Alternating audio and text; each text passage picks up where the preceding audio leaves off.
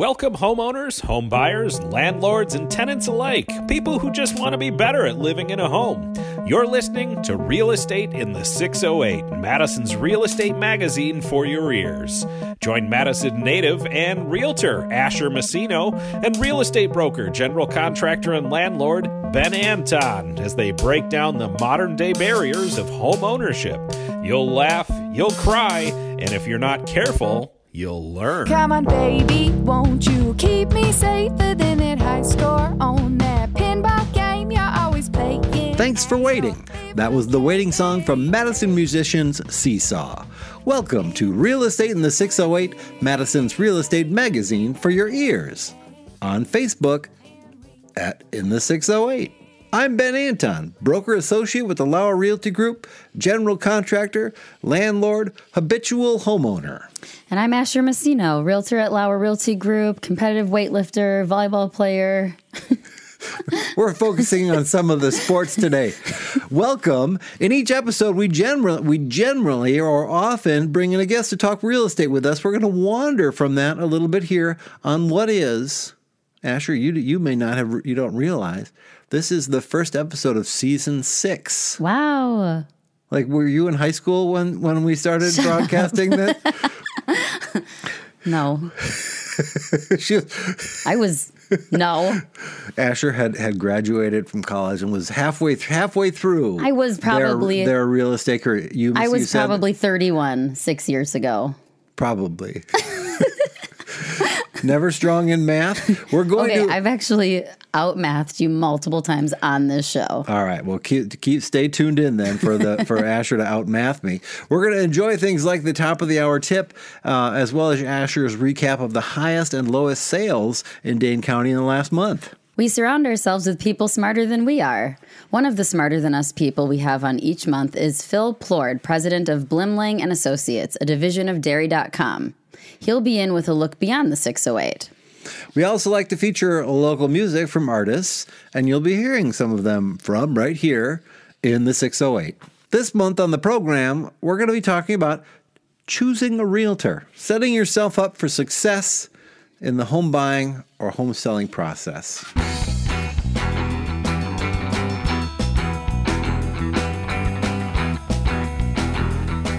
I asked what's going on, and Asher says, I've got no problems. No house-related problems. Isn't that amazing? So I would say knock on wood because it's going to happen. Because you just said that. Well, I do think my furnace could die because it is from 1999. Woo! That's not what I tease because I think you're so young. But that was not because like your birth year. I was born in the 80s, Ben. The 80s. You are just so. I'm just a short person. You are so Listen. youthful in your appearance and demeanor that it is difficult to believe you are anywhere near as old as I am. Well, I'm definitely not near as old as you are. Wow. To suggest a decade, we're born in adjacent decades. They're adjacent, but that is a 20 years possibility difference. 75. Okay. So there, I narrowed it to 15, you smart ass. It's 13 years. Okay, well, there you go. Those are big. It's a long 13 years. I wrote down drains, toilets, furnaces, because those are the phone calls that I got in the time since our last episode. People like to know what's going to keep me busy if I ever get into the landlord business. Toilets is one of them. What's going on with toilets? Everybody always thinks that I'm like up in the middle of the night getting phone calls like I got to go plunge a toilet. That's very rare. Nobody wants to admit that they don't eat enough vegetables or whatever, or don't in the drink middle enough, of the night. Don't drink enough water. Like I don't knock on wood. I don't get phone calls for clogged toilets, but I do see when I get calls from Rhonda, my business partner. She pays the water bills, and she says, "Ben, something's going on over there on Livingston. A running toilet. 2,000 gallons in a day." That happened on Livingston and in my own home. What was going on? What was it? The toilet fill valve. Just kept the float, depending on the design of your toilet fill valve. Some have a float that's on an arm. Some have a float that's on a column or a pillar.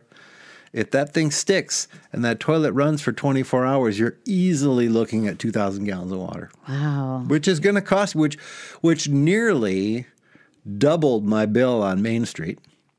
That's crazy. Using a month's worth of water in a day. Or in a 4-unit apartment building, that's just going to start to add up. And do you know this because you check the City of Madison water utility? You know, you can go online and check how much water you're using certain periods of time. Is that how you know it? Or do you figure it out at the end of the month when you get an astronomical bill? Sometimes we have to get the bill because the waste or leak was not in a specific day. Where it didn't, you can set your water utility account to send you an email with like an alert if you go over so many gallons in a day. Mm-hmm. There's a 1-day delay. So on Main Street, when we went over 200 gallons, I get an alert. That's good. But it was the subsequent day, so that the damage had been done, but it did send me quickly to that bathroom to investigate. But yeah, set up for your alerts online, get an email. The 70 gallons per person per day is like an average number. So that's why in the house of 2, we have about 200, figuring that anything over that might be a problem. Yeah. But multi-units, when you get that, that can be 4 different people who shower on the same day or all do laundry or do things. It's a little harder to pick. So, but in a single family home, use that 70 gallons per person number and who cares if you get an extra email every once in a while if it's going to help you better understand how you use water and how you can not waste it. Totally. All right. As we were talking, I realized I do have a toilet problem. I have a toilet that you have to hold the handle down the entire time for it to flush fully. Has it always been that way? No. I'm going to tell you which hole to stick your finger in once we're done recording today, and you're going to be amazed. Oh, the listeners just have to guess. So what do we got on the docket for today, Asher? Well, today we're going to talk about choosing the right representation for purchasing or selling real estate. We'll talk about the kind of tips you'll read on the internet and brochures at the bank, but also how those things translate into real life and what it looks like from the other side of the table. Yeah, we're talking about an agent. They call us agents, but do you ever really think about that? I am going to be your agent. Or this person is going to be your agent. They are going to speak for you. They're going to advocate for you. They're going to have your best interests in mind. Yeah, but literally, when they speak, it will be as if that is you. So it's someone that you're going to want to trust. You're going to want to like them. You're going to be spending a lot of time together through stressful situations. Do you like them? That's the one thing that none of the articles mention. So I think we'll talk a lot about that. That'll be one of the big differences. But we'll be back with the top of the hour tip after a quick word from our sponsor. Hello, Liz Lauer here, owner and broker at Lauer Realty Group, a small but mighty real estate firm in the Madison market. Please tune in and enjoy the conversation and information shared from this podcast as it offers insight into the Madison real estate market and handy tips for homeowners, from remodeling, interest rates, market conditions, to the do's and don't evers. So sit back and enjoy the banter and have a good time. You're listening to Real Estate in the 608, Madison's Real Estate Magazine for your ears. I'm Ben Anton here with Asher Masino. It's time for the top of the hour tip. Having had the experience earlier this month, the furnace isn't working. Where do you go? What do you think happened, Asher? It was last weekend, shortly after a lot of snow. Well, the first guess is that you've got snow covering the vents outside of the house. Would that really be your first guess? I mean, if you just got 17 inches of snow, another thing. Good guess. That's a huge problem for carbon monoxide poisoning. Also, well, that's why it doesn't. That's one of the reasons it shuts down. It shuts down. Your furnace, if it is of the high efficiency furnaces, has both an intake and an exhaust to the outside through a 2-inch white PVC pipe.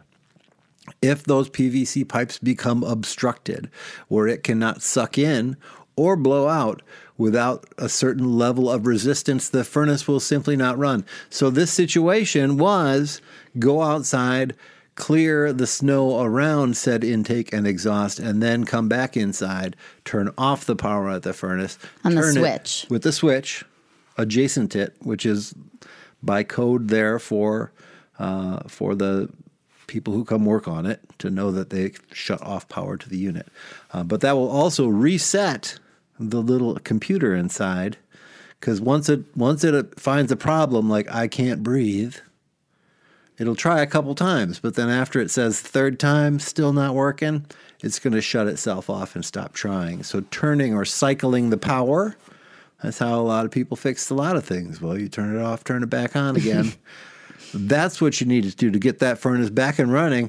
And it was as simple as shoveling a little snow away from the side of your house. So simple. So also something to think about if you've got those coming out on the driveway side. Just keep an eye. It's gonna keep your tootsies warm. That's the top of the hour tip.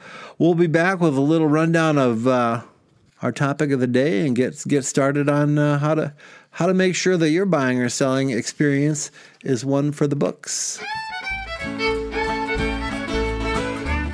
You're listening to Real Estate in the 608, Madison's Real Estate Magazine for your ears.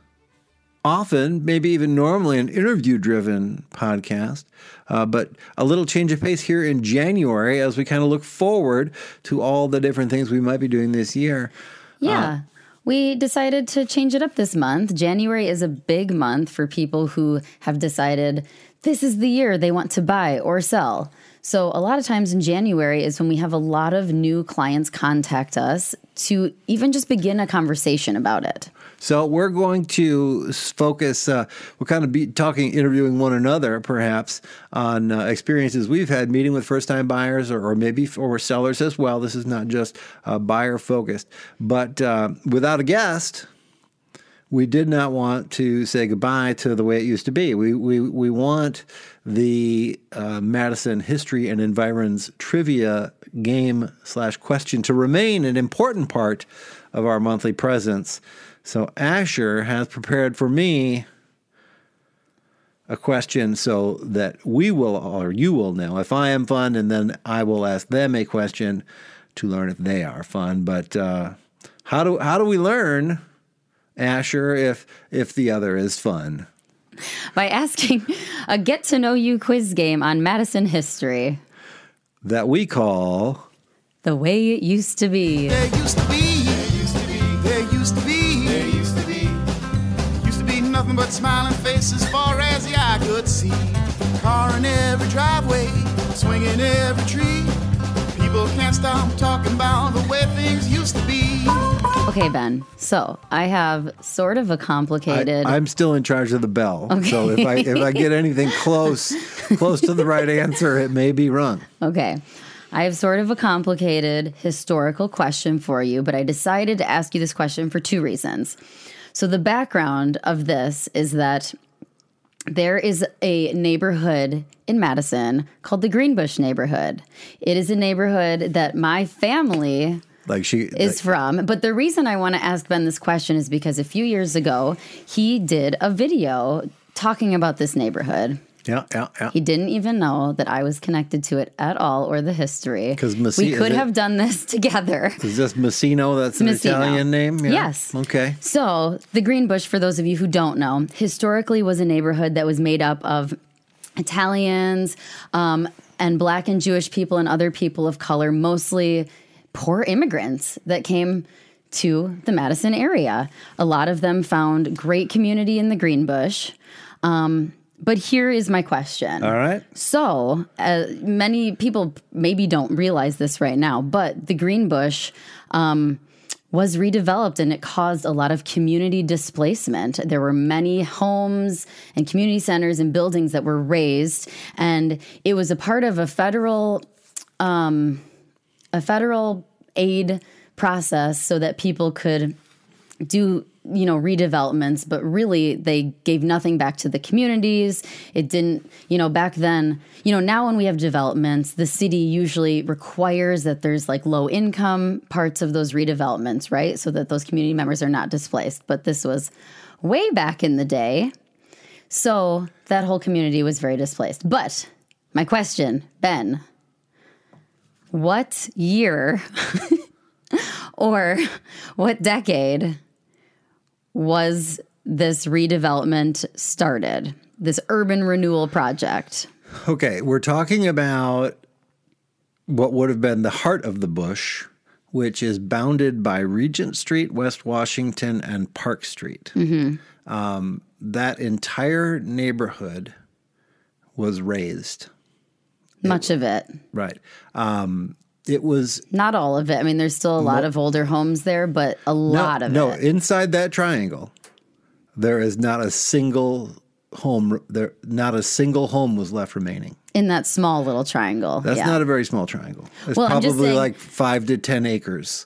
But anyway, you're right. The whole thing was 52 acres. I looked it up this morning. Urban renewal, which was the idea of tearing down old ugly stuff and building new ugly stuff, led our city fathers to tear down a rather diverse and low-income neighborhood and replace it with cookie cutter manufactured, it became low-income housing again. But the gay Braxton apartments, there's a couple high-rise housing developments there. There's some commercial. They put in commercial businesses and also too. a small amount of commercial. But I would say that happened in the very early 1960s. You are correct. Well, that was not a very hard one. Well, I will say that here's the funny. No, let's take it to the next level. Okay. Because the neighborhood that they built there was so crappy and unsustainable and an embarrassment and a blemish that they just rebuilt it again. Yeah, it's sad. It's like drive there, go to that neighborhood. Well, basically, and you will find brand new apartments that were built as kind of like because they had to. Whereas you drive 2 more blocks in, and you'll see 150-year-old houses that are still being used as they were intended. It's like the whole urban renewal process that went through there had to be renewed again. Well, and it's mostly because these were a lot of poor people that a lot of these rich developers, they saw these as slums. I mean... Well, you said Italians, Jews, and blacks, if you are the white Northern European academic, and that was the very lowest of the working class neighborhoods. Mm-hmm. There are still remnants of it. The Italian Workmen's Club. I'm glad you brought that up, Ben, because I have another question for you. I was in the Greenbush Bar in the basement of the Workmen's Club just a few weeks ago. Yeah. So the Italian Workmen's Club, which was actually co-founded by about 12 people, 2 of which include my 2 great-grandfathers. Ooh. What year was the Italian Workmen's Club founded? The club itself, not necessarily the building.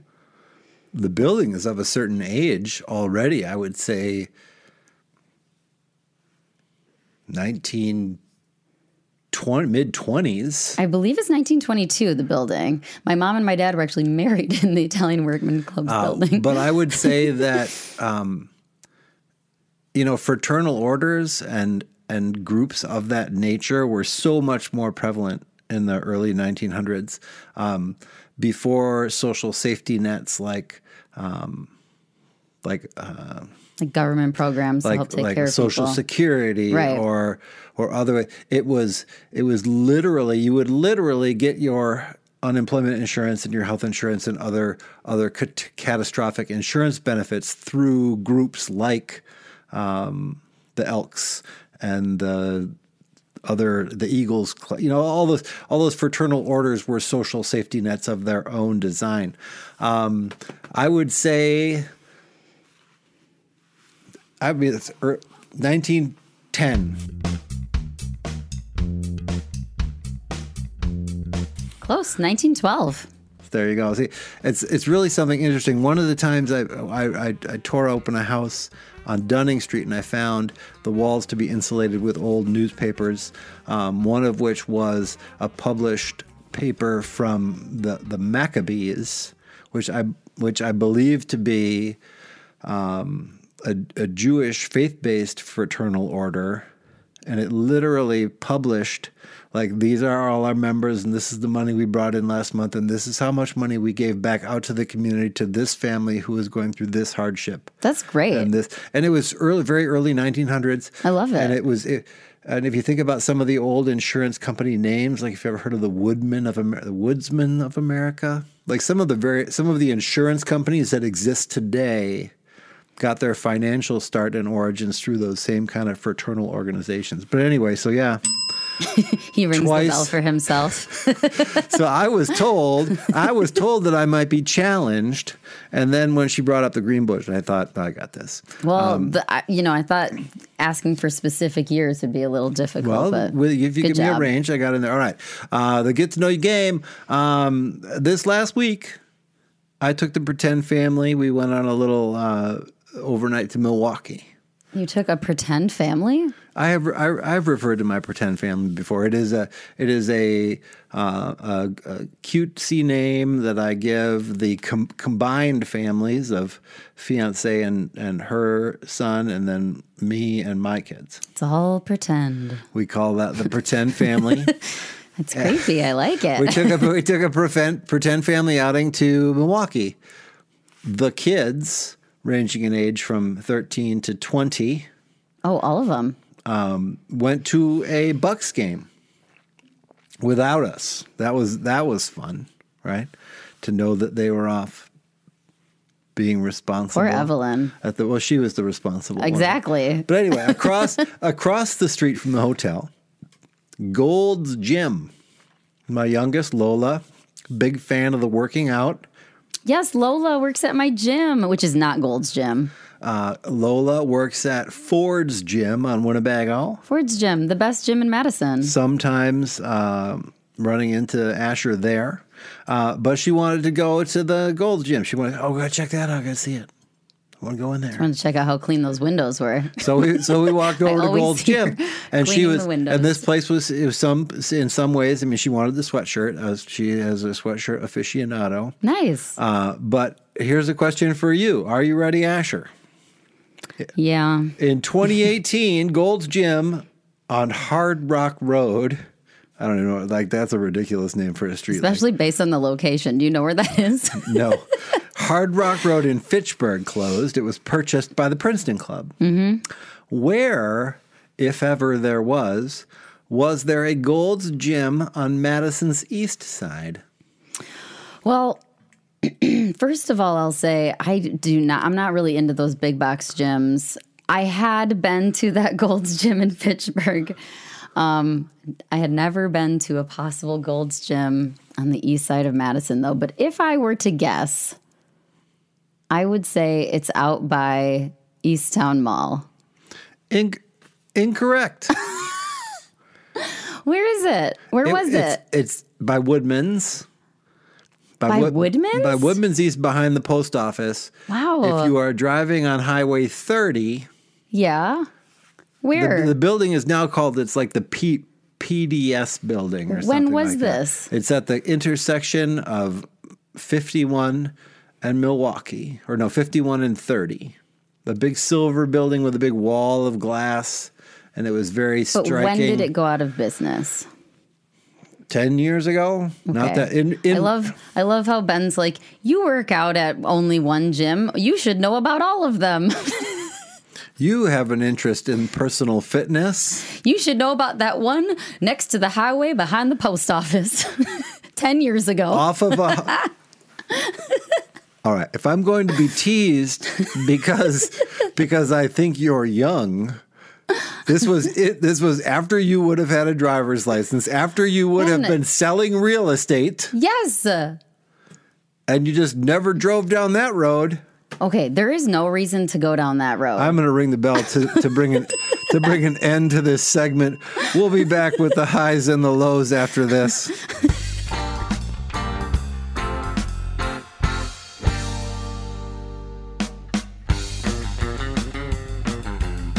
When I meet with buyers for the first time, I go through a little presentation, and at the end it says, unpack all your boxes when you move in, and then borrow a ladder. So that borrow a ladder thing is like kind of a metaphor. What it means is that I enjoy not only helping people buy their houses, but helping them live in their houses and learn how to be better at living in a house. The same better that I try to help you with each month on the podcast. So here's an invitation. If you are planning on buying a house or selling a house, look me up.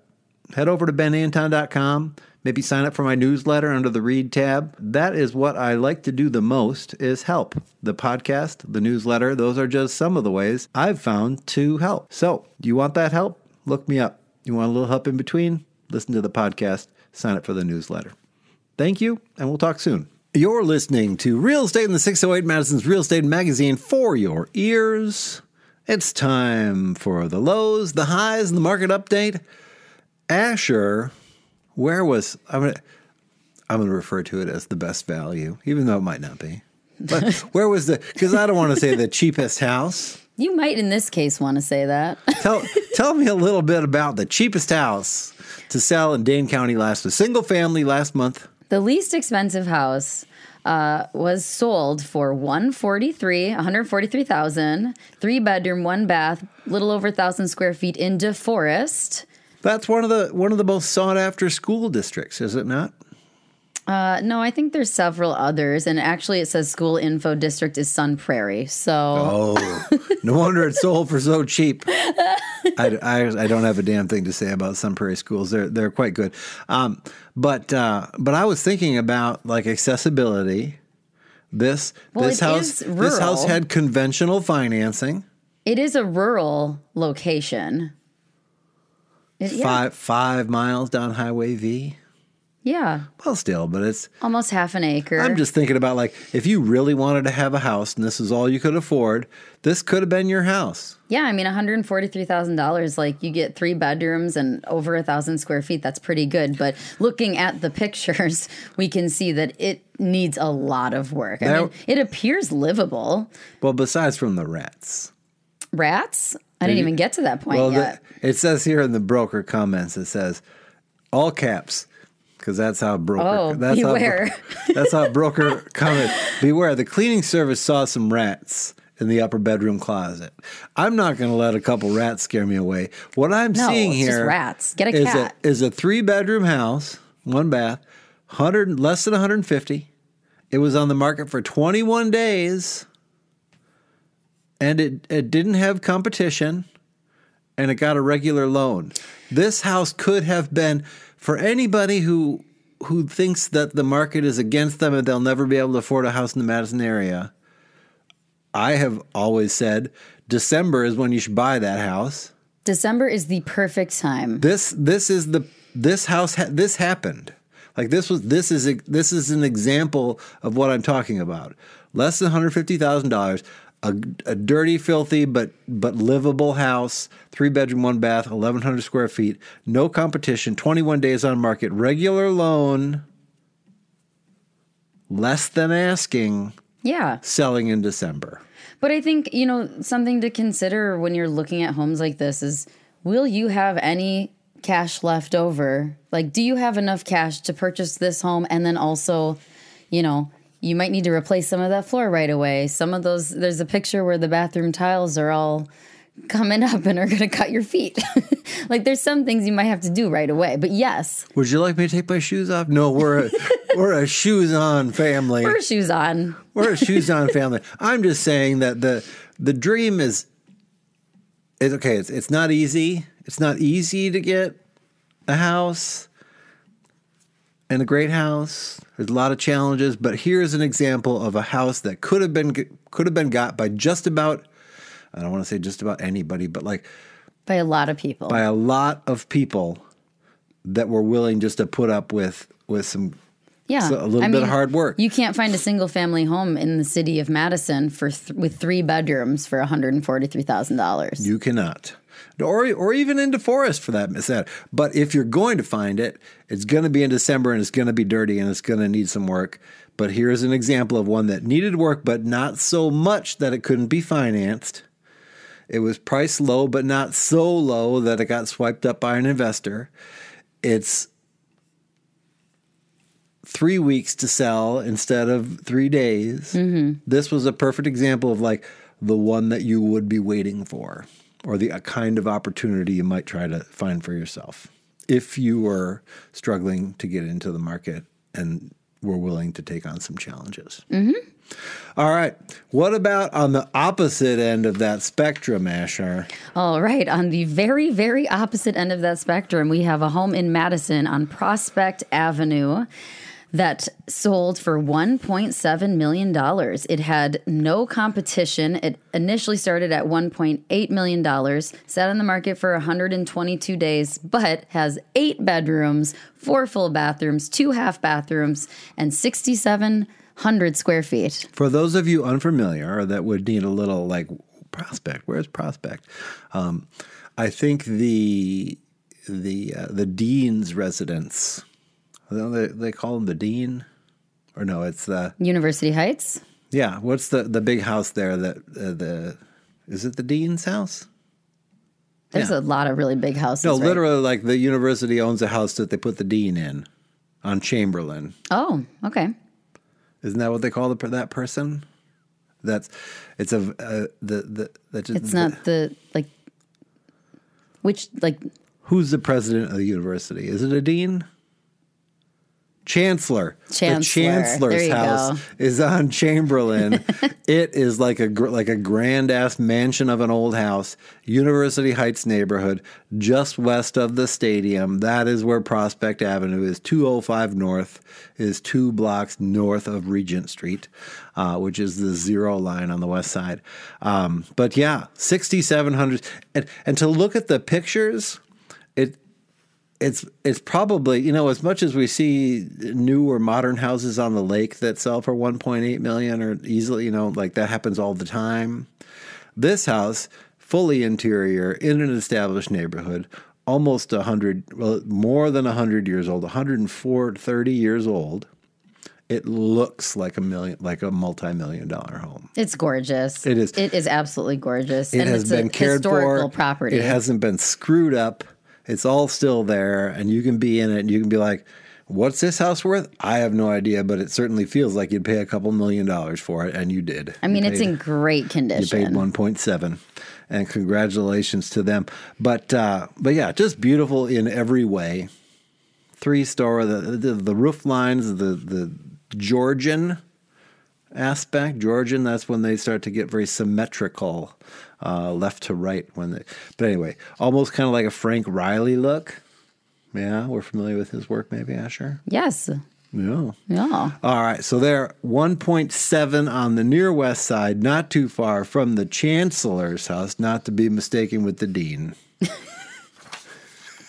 We'll be back in just a minute where we're going to get in deep. We're going to talk about not our interview, but the topic of choice being how to make sure you're partnering with the best realtor you can. Back in a flash.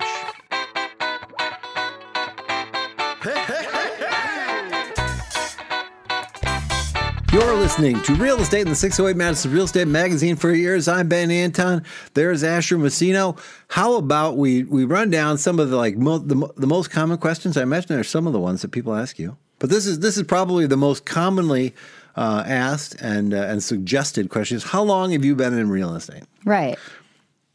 What's a good answer? The truth. All right. So as long as the person isn't lying to you, you should feel.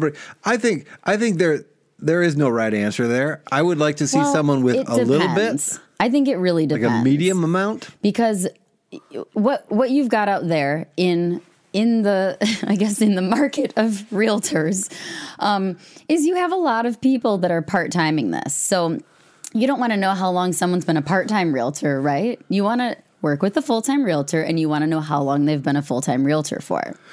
Asher at 10, me at about 18, 19.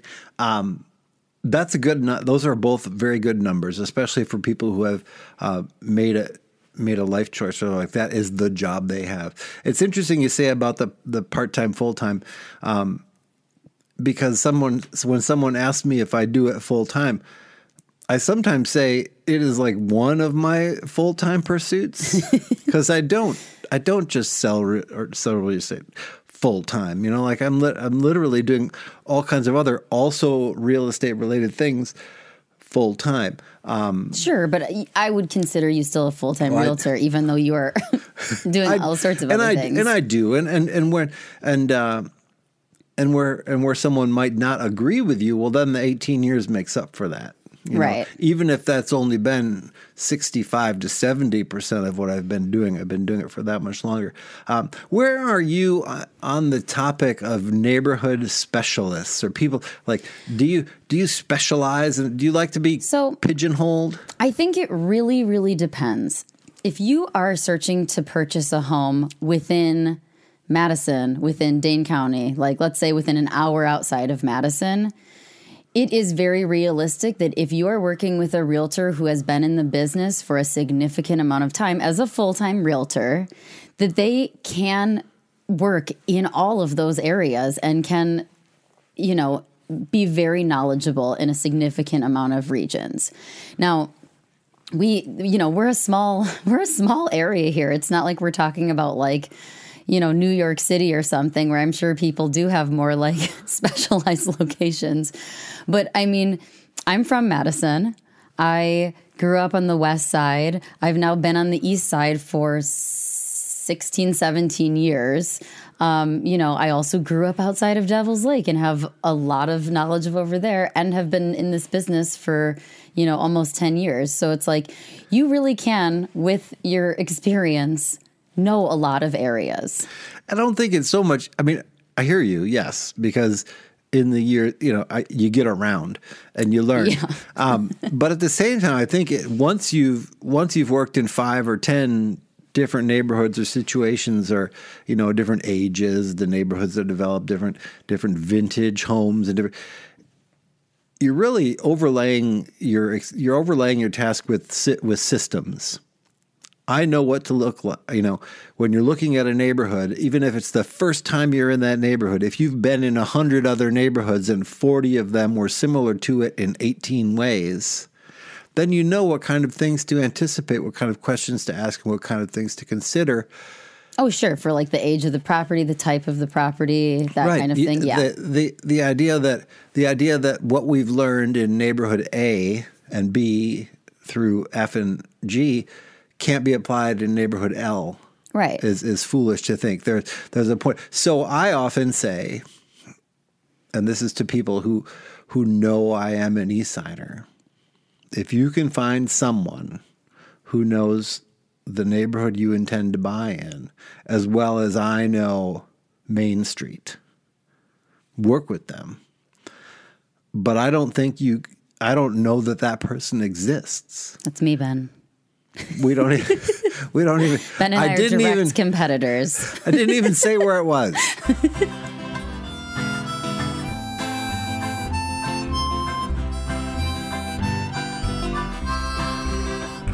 She ain't wrong, but she ain't bad. If you can find a person that knows, and well, one, you'd have to know where you're going exactly. Like if you were living on Alabama Street, wherever that is, but there is actually an Alabama on the north side, or is there? I don't know. If there was an Alabama Street, it'd be on the north side, just shy of Gumper's school, where there's Arizona and Dakota and all those. Anyway, it's a bit of a challenge. It's like go ahead if you think you can do better, go ahead. But I'm saying that it's a slim chance. So, but people. Neighborhood specialists, yes and no. I mean, there's value there, but I wouldn't not work with someone if they were not a specialist. Because I wouldn't put the emphasis on neighborhood specialist for here. Because there's not just one neighborhood. Like, if you were working with someone that was like, I just specialize in this neighborhood, I would say they do not have anywhere near the amount of sales they should have, because you could not possibly have that much experience then. How do you make clear with someone scheduling and availability? What kind of conversation do you have? I think I've never had anybody that needed me more than I could give them. Have you ever come into that? Have you ever had someone that was... I think it's a really good conversation to have with someone that you want to be working with. Like, what are the expectations for communication and availability? How quickly will you respond to me? How quickly can we make appointments? Like, what are we seeing in the market for turnaround time for when something is listed versus when we can get showings, and then versus when offers are due? Like, these are all things that can and should be discussed ahead of time. But I would say that I can pretty much always fit in showing requests. I mean, we're often not only juggling our own schedules and our buyers' schedules, but we also have to juggle those sellers' schedules, right? Like, we put in the requests for showings, those could be denied. So, I mean, but I would say knowing all of that, it always works out. We always have the time to schedule showings. It really is. Again, just going back to that person that we talked about, whether they are full-time or most of the time, it's the commitment they've made to their industry, to their task, right, or to their job, and then to you, the customer. If they can't take you on a showing until they're done with their 9 to 5, probably not a great match. They can't respond to you because they're working their other gig. less than 24 hours is I think for response. That's like the guarantee, but so often, if I literally had to wait 24 hours to reply to people, nothing would get done. Right. You have to, if there's a showing request, you have to respond basically that day. So when you talk about someone's availability, I will always promise less than 24 hours. Like if you don't hear from me in 24 hours, please call 911. Please call someone. There's something wrong. But this goes to next question that I saw pretty common was how many clients do you work with? And the suggestion was made that you would want to be one of an agent's less than 10. What do you think about that? When I am asked that question, I often express that that's actually like a really complicated thing to answer, because there are some people who I'm working with that I've been working with for years because they're looking for something so special and so specific that we really maybe see a property a couple times a year, right? Yeah. And then you have other clients that are like, we need a house now, and I might be showing them several houses a week if we're in a time of the year where there's lots of inventory. So it's a complicated question. It is. There are people that I would say I am always working with. Yeah. They would, if I find the right house for them, I will call them up and they might want it. Yeah.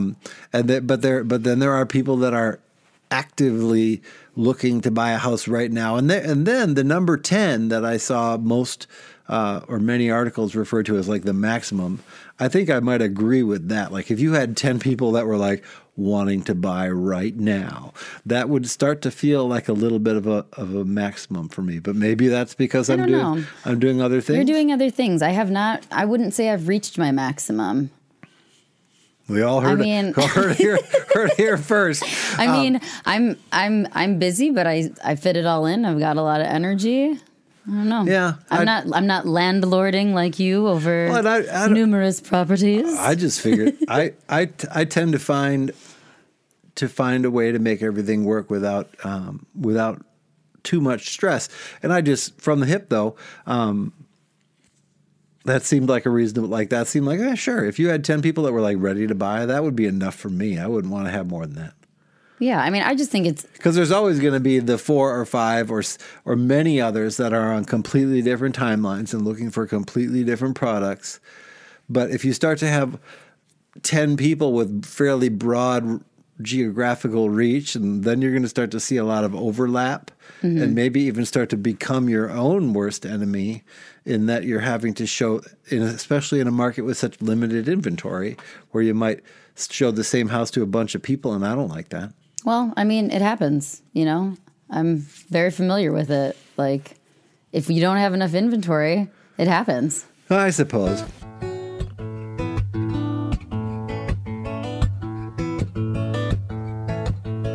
All right, here's another common question. Do you work independently or with a team? This is an interesting question because I think it really depends. It depends on a lot of factors. So I would suggest sort of, what Ben and I have set up for ourselves, right? We are independent realtors, but we do work with a supportive team, meaning we do have someone who helps us with administrative side of things, someone who helps us with marketing things, but we are independent in that our clients will only see us unless for some reason we are sick. And then in that case, we have people backing us up. Or let's say we have a little family trip planned. We have people backing us up. So if we have to go out of town or we're sick, you are never going to be left alone. And at the same time, what you see is what you get. You learned about an agent, you dialed him up, you called, you met with them, you said, I vibe with them. They seem to have the skill set and knowledge that I demand or expect. And then you would be reluctant, or you would not want to find yourself being serviced by someone else. Well, right, exactly. And what's really important is that when you decide to work with a realtor, you just should work with them, because they're going to know all of your background, not just like your financial background, but also like emotionally, what do you need right now? If you start working with multiple different realtors, it's going to be more it's going to be more confusing for the consumer ultimately. Yeah. So I think working with the same, even if that person had a team, you would want the same person on that team from the beginning to the end. Maybe with someone else available to sub them if there was an incident or an emergency. But you need that connection, you need that understanding and the shared experience of the hunt. Right. And alternatively, there are agents out there that are independent but do not have a team. They're working for maybe large brokerages. They don't have maybe administrative help. They don't have marketing help, and they may not have any backup people either. Right. And that's going to take time away from their ability to do the important work of helping you find your home. Do you think it's important to know the percentage of I work with buyers, I work with sellers, I work with both? What do you want? What do you think is the best answer to hear there? Well, I think it's good to work with a realtor who does both, but I don't think there needs to be any sort of ideal percentage of each, because a lot of that is driven by the market. I mean, as we can both attest right now, there are more buyers than sellers, right? We have way more buyers than people listing homes. So you will probably work with more buyers than sellers this year. No, I'd agree. But I think it's also, I think the right answer to that question is a decent amount of both. Yeah. Well, and if you're working with someone who's been doing it for enough years, that's going to be a given. Yeah. But again, though, that the changes our market goes through every few years is important. So often I am bringing tools to my buyers that I learned when I was on the selling side. Yeah, I mean, literally, I listed a home and these things happened and these people won because they did this. Now I'm able to bring those same strategies to my buyers and say, this is how we're going to win. I've seen it happen. Yeah, it's two sides of the same coin. So you don't want to work with someone that only knows one side of this entire process.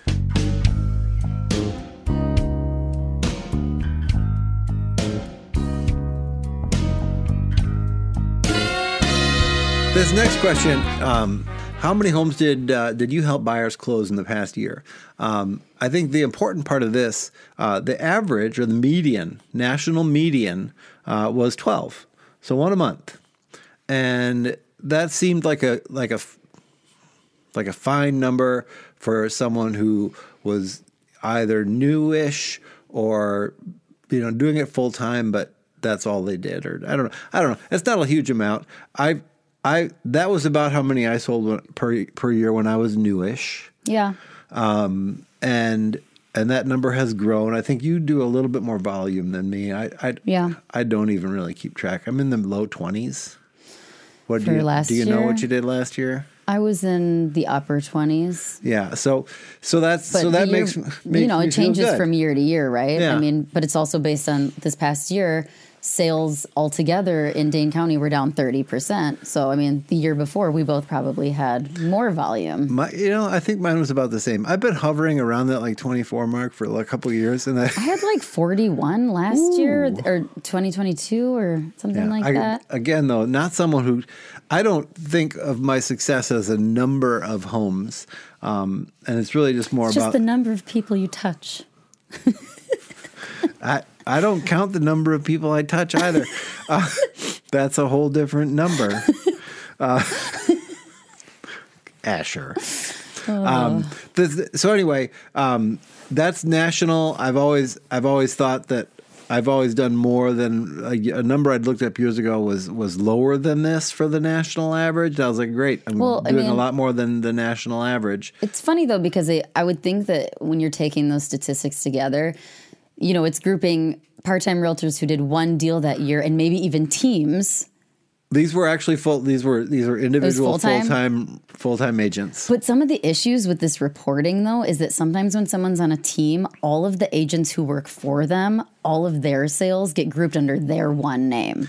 Well, so of course an individual realtor probably cannot sell 100 homes a year, but of course these stats probably reflect a team's worth of sales under one person's name. All right. Well, regardless, I felt okay. I felt okay about where I fell in there. Yeah, definitely. Here's a question that I did not think would add much value at all. How long does it typically take buyers you've worked with to find and purchase a home? I think this is such a funny question, and I get asked this every single time. And it's like, it depends on a million different factors. There is no typical. There is no typical, and it depends so much on a buyer's financial ability, a buyer's motivations. How picky they are. Yeah, exactly. I'm going to do everything in my power to get you what you want. How aggressive they are when they finally do put pen to paper. Right, exactly.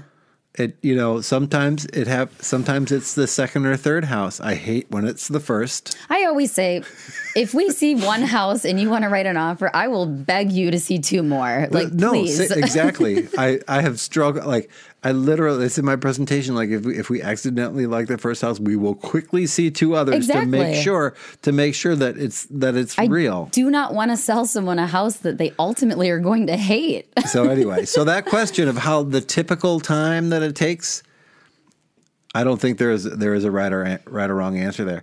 How will you determine what homes match my wants and needs? Well, and that's a great question, because that, you need to work with one realtor. If you can work with one realtor versus the team, are we talking about? Well, versus, some people just shop around and they just call the listing agent or they just call whatever realtor's available. You need to establish a relationship with a realtor. You need to let them get to know you. You need to tell them exactly what you're looking for.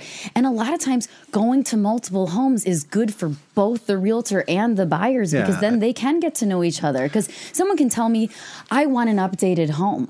Well, I don't know what that means. It's a little relative. There are like 20 different kinds of update levels you could put into a kitchen, a bathroom, So when I take someone to a home and I'm like, is this the level of updates you mean? Again, that shared experience. Understand. Like I was here with you. We experienced this house together. Right. I learned what you like about it, what you don't like about it, and I can apply that going forward. Right.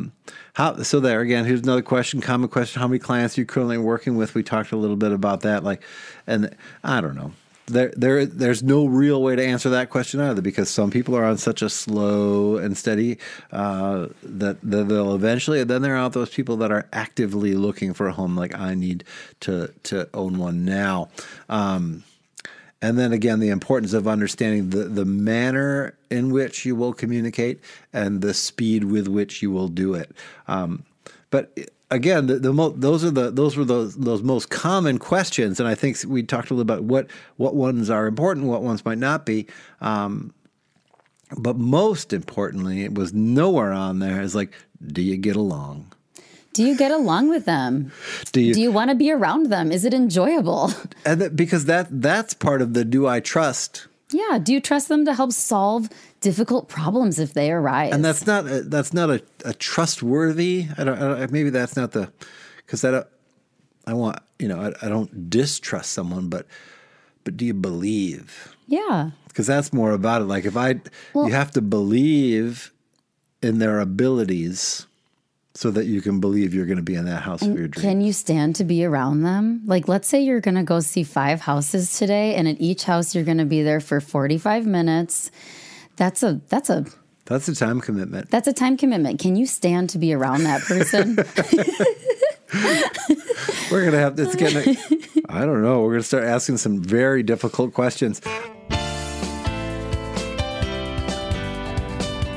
On the selling side, I think there's a lot of similarity, a lot of crossover. One of the things that is different, and that I think we kind of touched on, Asher talked about the importance that the firm plays, and that the team, not the team of agents, but like having the backup of a firm plays. And for me, investments in marketing and technology are the big difference between because yes, it's important for me to get along, for me to understand how to communicate, for me to understand what my expectations are. That's all the same on both sides. But when it comes to selling, it's not one man on his horse with the one man hero. It's right. Got to be the systems that sell the house just as much as the agent who's willing to pick up the phone and hustle. Right. You need to have a person who specializes in media. We are marketers. We are here to sell your house.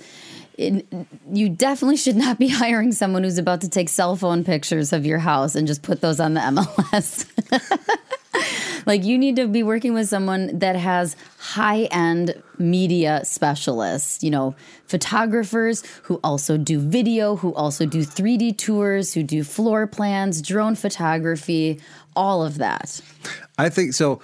I mean, at the end of this, we always talk about what the takeaways are. This is the one thing that makes the pursuit of a seller's agent different than the buying agent is the back of the house, if you will, the ability to plug you into existing systems, proven systems. It's the whole reason that I ended up working at Lauer Realty Group. I could, as an individual, apply my knowledge and go help people buy. That's all. I think that's what's most important on the buying side is the understanding of the marketplace and houses themselves and how it all comes together. But on the selling side, if you want to also succeed there, you need the framework of a firm and established systems to make sure that you can make that work. Right. To your customer's expectation. And often you don't see that with large national brokerages. Often agents are sort of doing their own thing, and some of them are hustling, right? Mm-hmm. Some of them have set up their own systems, but largely you don't get that. Here's a question that I thought was a little bit wouldn't work, or doesn't, the answer to which doesn't matter so much in our market. What is your average list price to sales price ratio? Because their suggestion is like if someone is getting near the list price, that they're a better negotiator.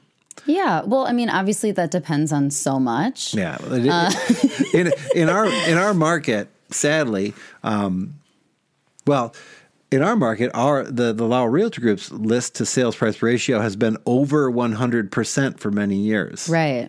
And I don't think that I'm gonna go ahead and say that's great for us, because it suggests that we're continuously selling properties at or above their asking price. But that's not going to happen in every market, nor is it, because this question was more for like a regular market where if you're where you'd like to believe that your agent isn't like giving your house away. Mm-hmm.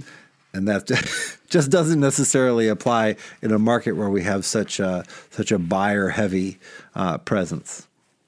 All right. Heavy home sold.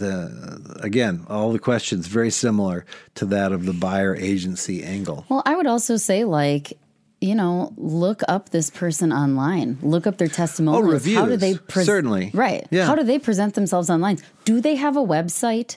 Do they clearly have their information out there? Do they have a Facebook? I will say, because I help clients, friends, family who are looking for agents out of state, I help them interview agents. I will find agents for them that I have been referred to by maybe other realtors. I will interview those realtors, and I will tell you that I have called so many realtors in different states who don't have a voicemail set up, who don't ever call me back, who don't have a website. I mean, it's like, these are some basic things. If these people don't have those things, don't hire those people. Affirmative. We're gonna take a quick break for Phil's phone in, and we'll be back after that with a quick summary, and we'll send you all on your way.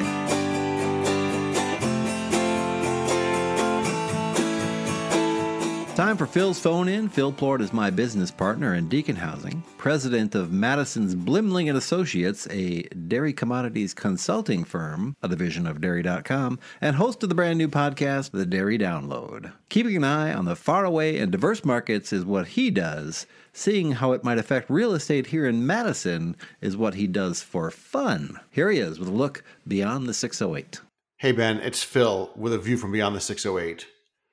Let's start 2024 talking about 3 things that seem good for the U.S. economy and 3 things that could create challenges. On the good side of the ledger, I think labor markets have to be first on the list. We continue to see payroll expansion. The number of jobs open still exceeds the number of unemployed persons.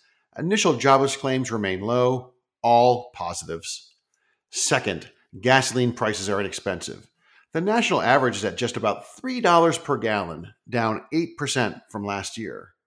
This keeps extra money in the pockets of most folks week to week. Third, equity markets have been rocking. The S&P 500 made a new record high last week, and stocks are up by about 24% year over year. That's good for investor households and their spending. We have some negatives, though. Consumer credit is number 1 on that list. Revolving debt outstanding, mostly credit cards, was at $1.3 trillion in November, up more than 9% year over year. At some point, consumers won't be able to escape the weight of that lingering debt. Second, there's plenty of inflation in certain corners of the economy, especially around housing. If energy prices got going again, consumer sentiment would make a hard reversal. Finally, the global economy isn't in great shape, and there's plenty of tension out there. China's not feeling well, and that makes just about everyone else a little queasy. On balance, I think things will remain okay. Not great, not terrible, just okay. And that's not so bad, right? That's all for now. Until the next time, this is Phil with a view from beyond the 608. You're listening to Real Estate in the 608, Madison's Real Estate Magazine. For your ears, I'm Ben Anton. In with us as my new co-host, my new compatriot, my compadre, my cabron. That means my goat buddy or something like that. It's Spanish. Okay. What was that, Asher? There we go. That was our first full episode together. Amazing. First episode, season 6. We didn't have a guest. We'll have guests on and off as the season goes forward. But talking about the importance of partnering for buying and or selling, and the different things that one might consider when interviewing your buyer's agent or seller's agent. A seller's agent. A lot of overlap between the two. Tons of overlap. The one big difference, I think, in the end is that if you are looking for a selling agent, you are going to want someone who either, and it's unlikely that an individual agent has all these systems in place to just plug your home into from a marketing and advertising perspective, but you perhaps more likely to find that at a medium-sized firm where with a proven track record, where the agent is the star, but they are, for the most part, your entree into those systems, so that your house can get plugged into the money-making machine. That's crude, but that's for the most part on the selling side. That's what you're hoping for. Yeah. And the most important thing in both of those situations that was not addressed in either of those 10 or 12 questions was what, Asher? That you like the person, that you get along. Like that you're partnering with them. You don't want to hate them. It should be largely an enjoyable process. Yes, stressors will come up. Prepare for that. But hopefully you enjoy some of it. And that's what I talk about. I say a lot of this is going to be very frustrating. We're going to need that foundational, we enjoy one another to get through. So there we go. Thank you very much. Thanks to our listeners. Thanks to you, Asher. Thank you, Ben. Thanks to the musicians, the bands we've been hearing, Renclaw, El Donk, the Oak Street Ramblers, Bob Westfall, Seesaw, the Mad City Jug Band, and again, thank you to you. Stay warm out there. Thank you for listening to Real Estate in the 608, Madison's real estate magazine for your ears. If you can't get enough Real Estate in the 608 between episodes, like us on Facebook at In the 608 or visit inthe608.com for archived episodes and show notes. Remember, until you tell us, we don't know. We appreciate your listening as well as your ratings and reviews at your favorite podcast portal. We also welcome feedback and topic suggestions via emails to experts@inthe608.com.